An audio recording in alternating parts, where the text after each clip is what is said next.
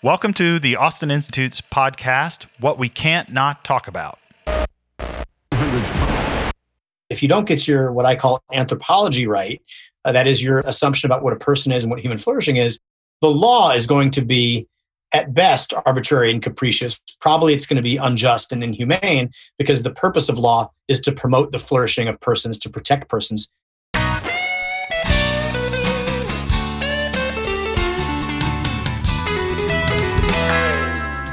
Hello, everyone, and welcome back for another episode of What We Can't Not Talk About, the podcast of the Austin Institute for the Study of Family and Culture. Today with me is Professor Gardner Sneed. Professor, can I say Professor and friend Gardner Sneed? Yeah, please. I would hope so. Thank you, Professor. Good morning.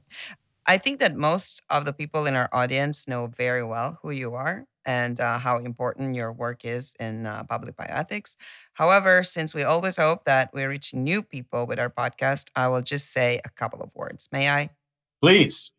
Professor Gardner Sneed is one of the world's leading experts on public bioethics, which is the governance of science, medicine, biotechnology in the name of ethical goods.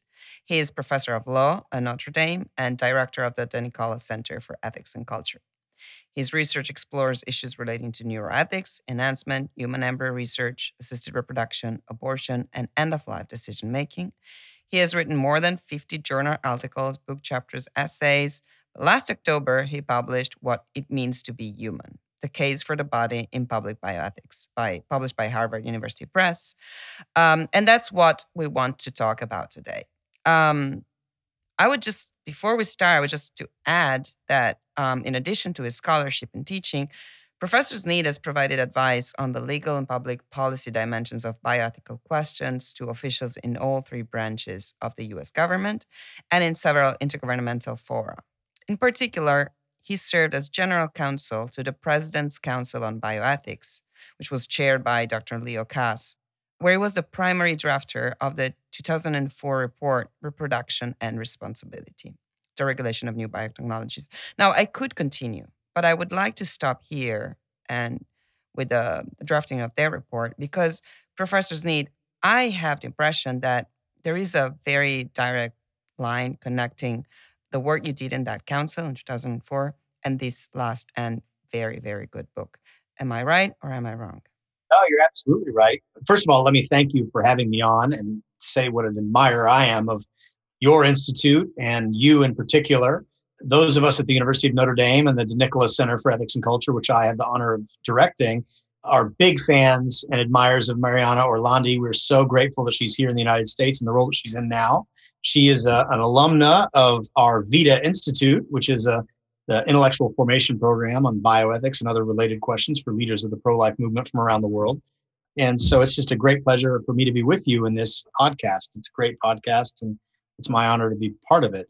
So you're exactly right. In the early 2000s, I was general counsel of President Bush's Council on Bioethics, and we worked on a whole wide variety of issues, including especially the sort of intersection of assisted reproductive technology and genomic interventions. That is, the kinds of gene analysis that's applied to in vitro embryos to decide which kinds of embryonic human beings possess the traits that are preferred by the prospective parents, whether that be for medical purposes or just for sex selection, which is offered in a vast supermajority of IVF clinics in the United States. And a question that persisted for me throughout my work in public bioethics was, why is it that the law and public policy so frequently fail to protect the weakest and most vulnerable among us? And that question began in a very sharp way in the context of assisted reproductive technology, as well as abortion and end-of-life decision-making, issues that we dealt with on the council. And what I came to, and what this book represents, the culmination of my thinking and research on this, is that the reason the law in America frequently fails to protect the disabled and children and those at the end of their lives, those in discrete and insular minorities, as well as the unborn, is because the law in this area is rooted fundamentally in a vision of human identity and human flourishing that is a mismatch, that does not capture the full lived reality of our experiences, both as individuals and as members of communities. And so basically the book argues that if you don't get your, what I call anthropology right, that is your assumption about what a person is and what human flourishing is, the law is going to be, at best arbitrary and capricious. Probably it's going to be unjust and inhumane, because the purpose of law is to promote the flourishing of persons, to protect persons. And so you have to have a preliminary view of what a person is in order for the law to do what it's supposed to. If I may ask, in what way these wrong laws and this disregard for human person happens with the same mistake, like mistaken anthropology? If that's like, what's the mistaken anthropology behind? Yeah, that's a great question. So Catholic novelist Walker Percy famously said that everyone has an anthropology. Everyone has an operating premise about what a person is and what his or her flourishing is. Especially, we have an operating premise about who we are and what our flourishing is.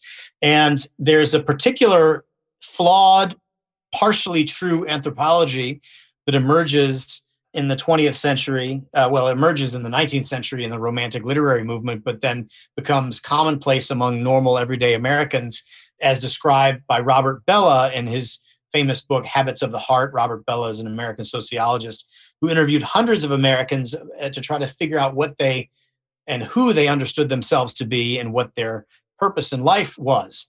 And he found that the average American, or those that he interviewed, reflected an anthropology of what he termed expressive individualism.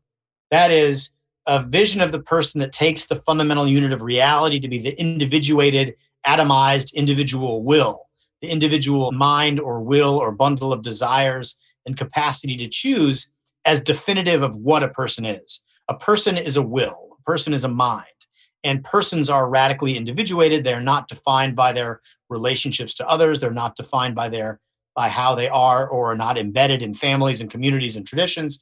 The fundamental unit of reality is the individual, and her flourishing is realized when she interrogates the interior of her own self to find her authentic and original truths, and then configures her destiny and pursues it accordingly. And it's a vision that takes seriously our freedom and our particularity. And those are both things that are true about us as human beings. But it's not the whole story. The whole story, it has to include the fact that we live, die, experience ourselves and one another as embodied beings. We are bodies in fundamental ways. And as bodies, we're mutually dependent upon each other. We're subject to natural limits, and we're vulnerable because of our corruptible bodies, our finite bodies. And public bioethics in the areas that I talk about, abortion, assisted reproduction, and end-of-life decision-making, are crises of embodiment in a certain way. They are examples of exploitation of vulnerable individuals, or can be, who don't have a voice and are not recognized by the anthropology of expressive individualism as fellow persons, because they can't do the things that defines what a person is. An unborn child can't interrogate his or her own will to decide a future destiny. For that matter, a newborn can't do that either. A person with dementia can't do that. A person who is suffering under extraordinary pain because of their illness or injury can't do that. People suffering under the crushing weight of systemic racism can't do that. So it's to use expressive individualism as the sole lens of the person onto which you project the law and policies that are meant to protect persons, leave out of the picture an entire class of human beings who are vulnerable precisely because their embodiment and their conditions of embodiment preclude them from doing the things that expressive individualism values. Could we say that actually expressive individualism leaves all of us out because, as you say, mentioning MacIntyre, the forgetfulness of the body and the fact that all human beings exist on a scale of disability implies that sooner or later, that's the condition in which we all are? Exactly right, Mariana. It is true, as MacIntyre says, that we all do exist on a scale of disability. We come into the world radically dependent, more so than any other mammal, just about, on our mothers and fathers to preserve our lives. And that dependency, continues in a graduated way throughout our lives. God willing, it's an arc where we become more independent, and then we generally return to a state of dependence. But even the most strong and independently minded person depends on others. Even those who seek to flourish through the lens of expressive individualism require another person to hear one's own expression, to receive one's expressive statements about our own interior truths. And so the view of expressive individualism is so woefully incomplete as a description of who we are that it's fundamentally inhuman. You're either a beast or a god if you can exist independently of any other person. And that's certainly not true of human beings. All right. And okay, this may be a very short answer for a question that I have in mind. When you say that expressive individualism is at the roots of this poor policies and laws on this very delicate realm of our lives. Do you mean that that expressive individualism is what the judges had in mind when making decisions without knowing it, or and policymakers too? Like, is it so embedded in the culture? Yeah, it's a great question. So the clearest example of expressive individualism in a judicial decision is in Planned Parenthood versus Casey, when Justice Kennedy says that it is fundamental, I'm paraphrasing, but it's fundamental to liberty. It's essential to liberty to be able to define for yourself what life means, what it is, to pursue your destiny unencumbered by interference from the state, and implicitly with the state, requiring you to carry to term pregnancy that in some ways interferes with the realization of your wishes. And Ruth Bader Ginsburg, in her dissent in Gonzalez versus Carhart, which was the second partial birth abortion case, the case where the court affirmed in a 5-4 decision the constitutionality of the federal partial birth abortion ban, she made it very clear in her dissent that she thought abortion was essential for women to realize the freedom, the fundamental freedom of the expressive individual self. She doesn't put it that way, but to pursue her destiny as she sees fit, unencumbered by the natural encumbrances of pregnancy, to express herself sexually in the same way that men do without undergoing that unequal burden. Women have to have recourse to abortion to be full and equal participants in the economic and social life that they construct for themselves. And that is a very pristine example of expressive individualism. They don't call it that. They don't refer to it, but it's perfectly clear that that is the same anthropology animating those arguments that is at the root of expressive individualism.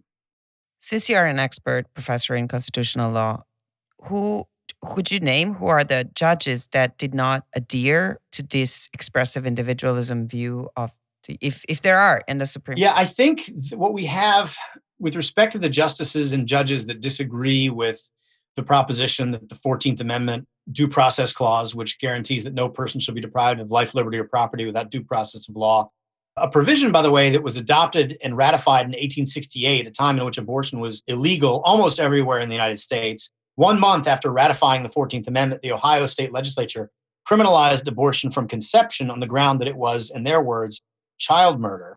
So you have to have a very unbounded view of the Constitution to read into that language a right to abortion. But put that to the side. Those justices who've disagreed with that have not so much done so on the grounds that it's rooted in a false anthropology.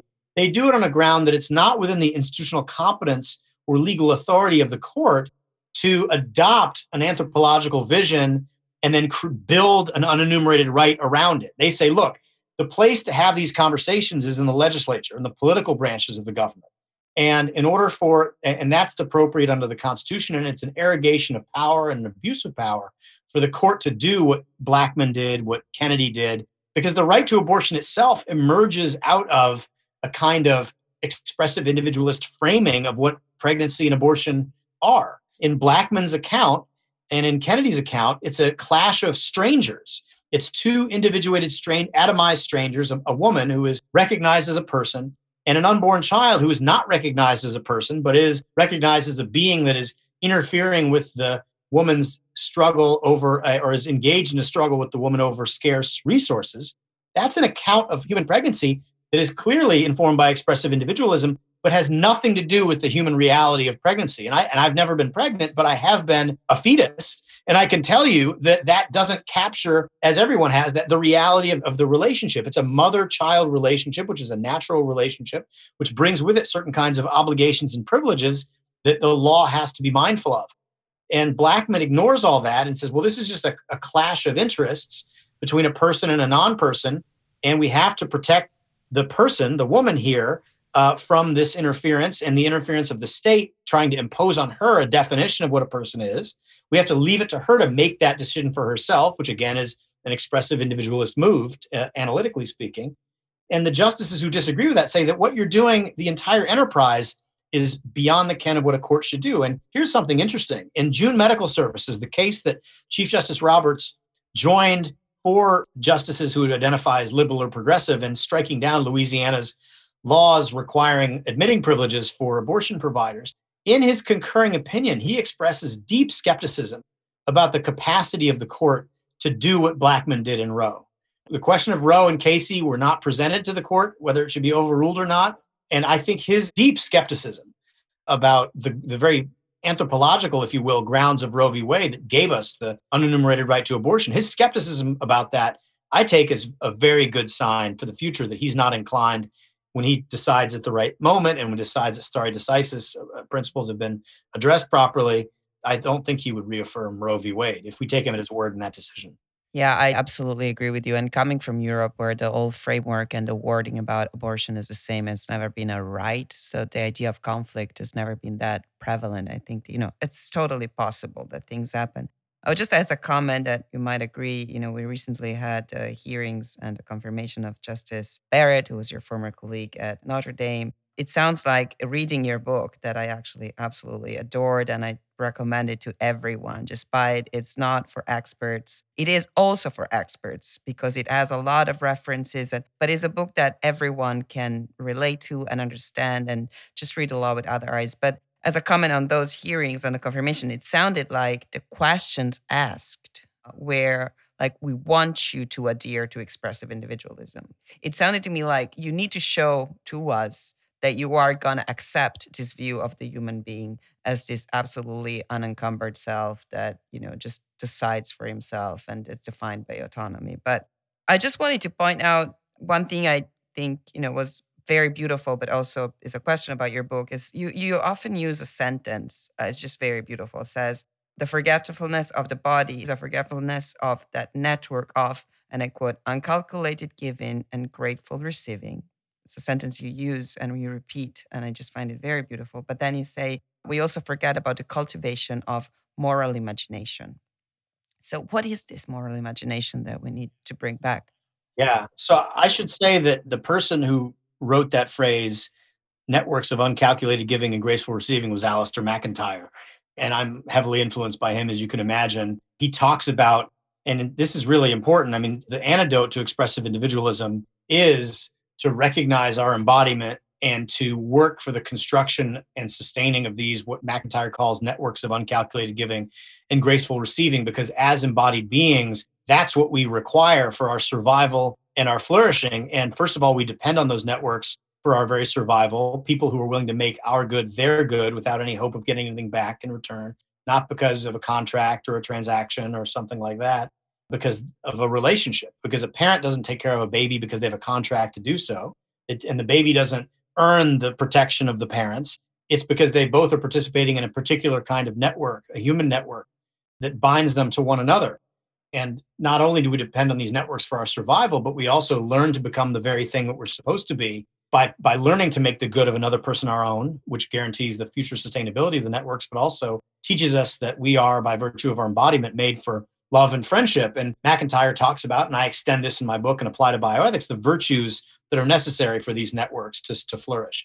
But you're right. I say that an essential part of what we have to do to shore up these networks, to participate in them, is to cultivate our moral imagination. And that is our capacity to see ourselves in others, to remember our vulnerability when we're confronted with a vulnerable other, and to understand and to remember with gratitude that our very lives and flourishing have depended on other people making our goods their good, and to do the same thing for others.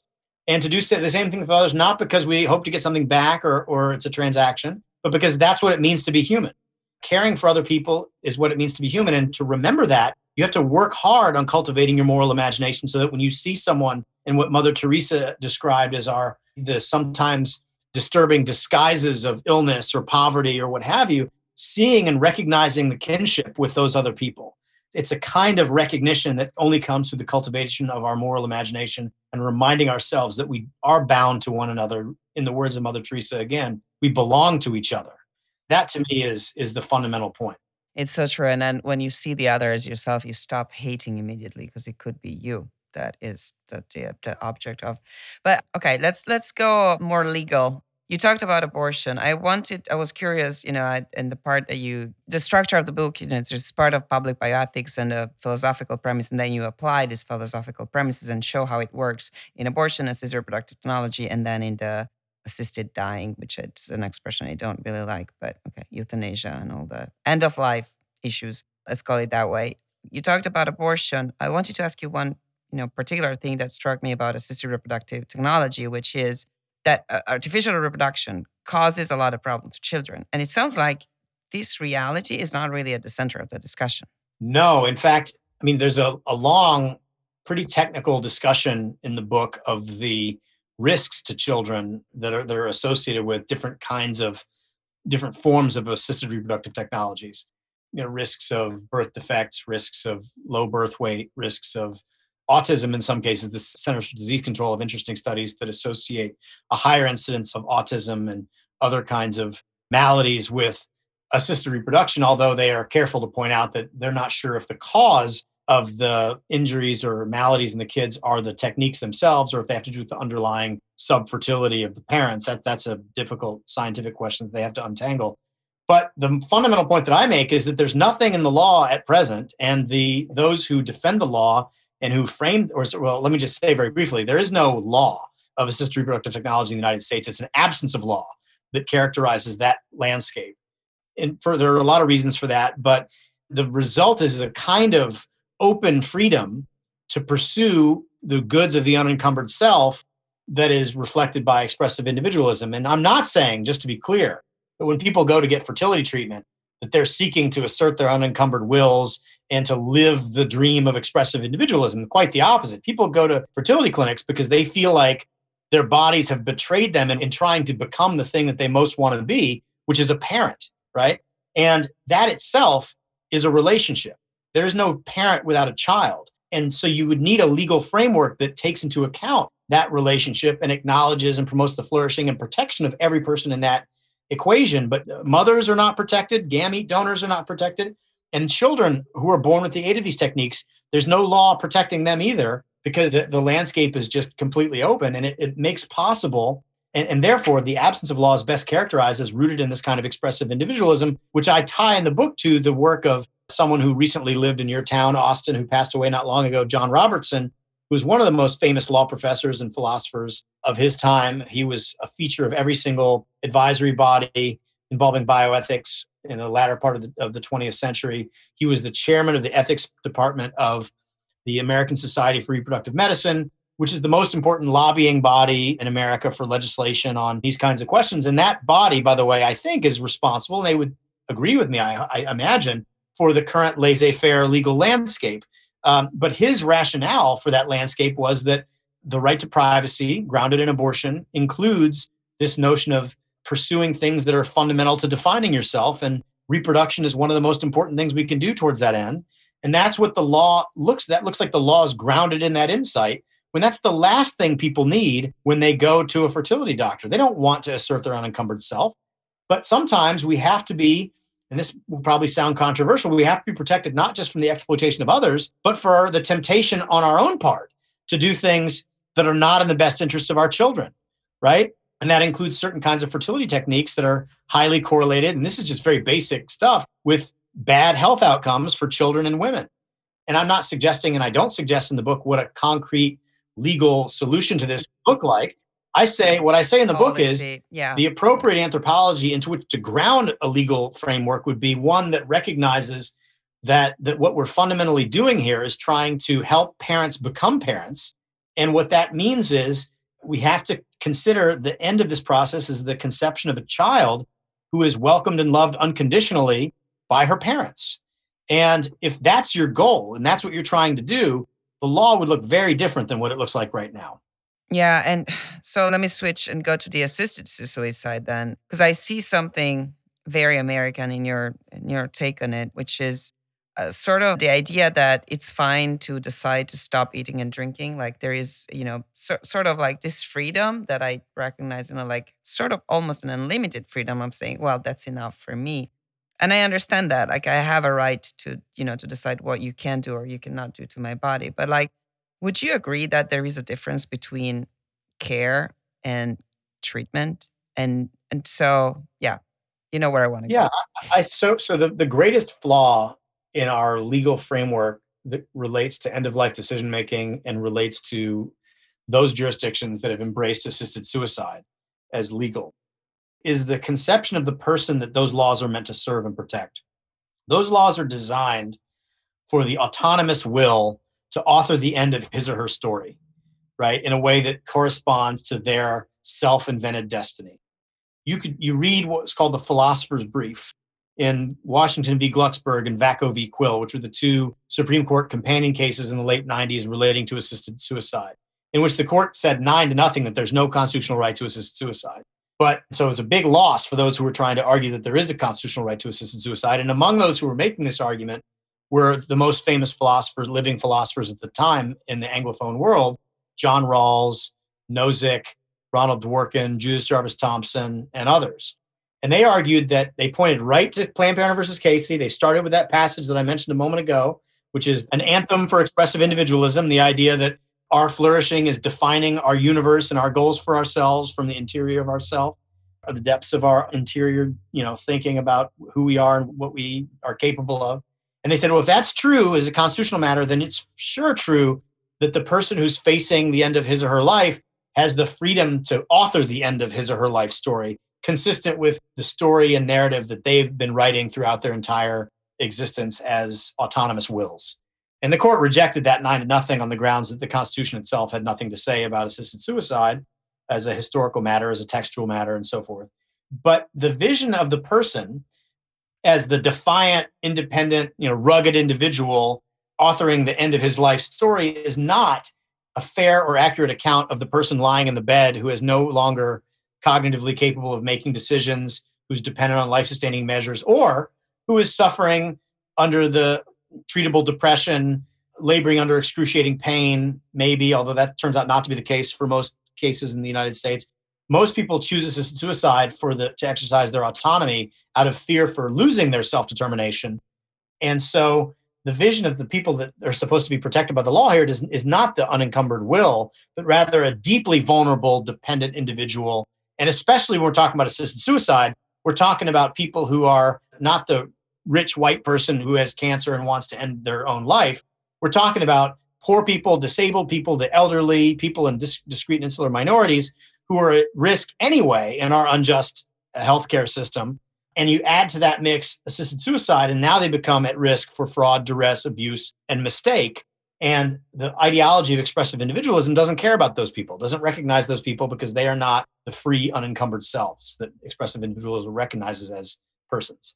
Yeah, so true, Professor Sneed. And, it's the opposite of what you stand for and, your book and all your work, all your writings, and what you do with the Nichols Center for Ethics and Culture. It's just the demonstration that there is an opposite view and that there are professors out there, not only, missionaries, but professors of law that actually care about ideas and about how these ideas correspond to human beings with needs and with the disabilities that we talked about. We are, right? We exist on a scale of disabilities. So I want to thank you for that. And the fall conference, because of COVID, did not happen in person this year, but I'm happy that we had this conversation. So some of what would have happened at the format of the fall conference still happened. And we're going to have it in January. We're going to do it online, virtually in January. So we'd love for you to participate in that.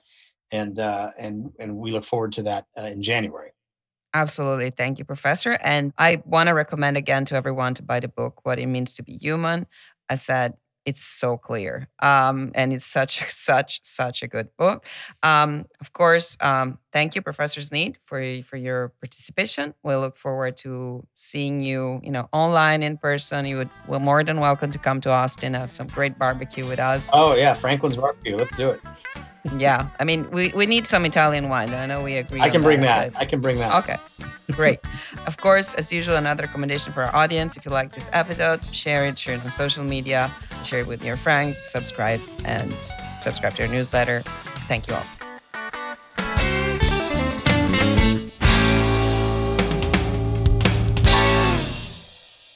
Thank you all for listening to the Austin Institute's podcast, What We Can't Not Talk About. Please share it with your friends. Please give us a 5-star rating, and please donate so we can do even more.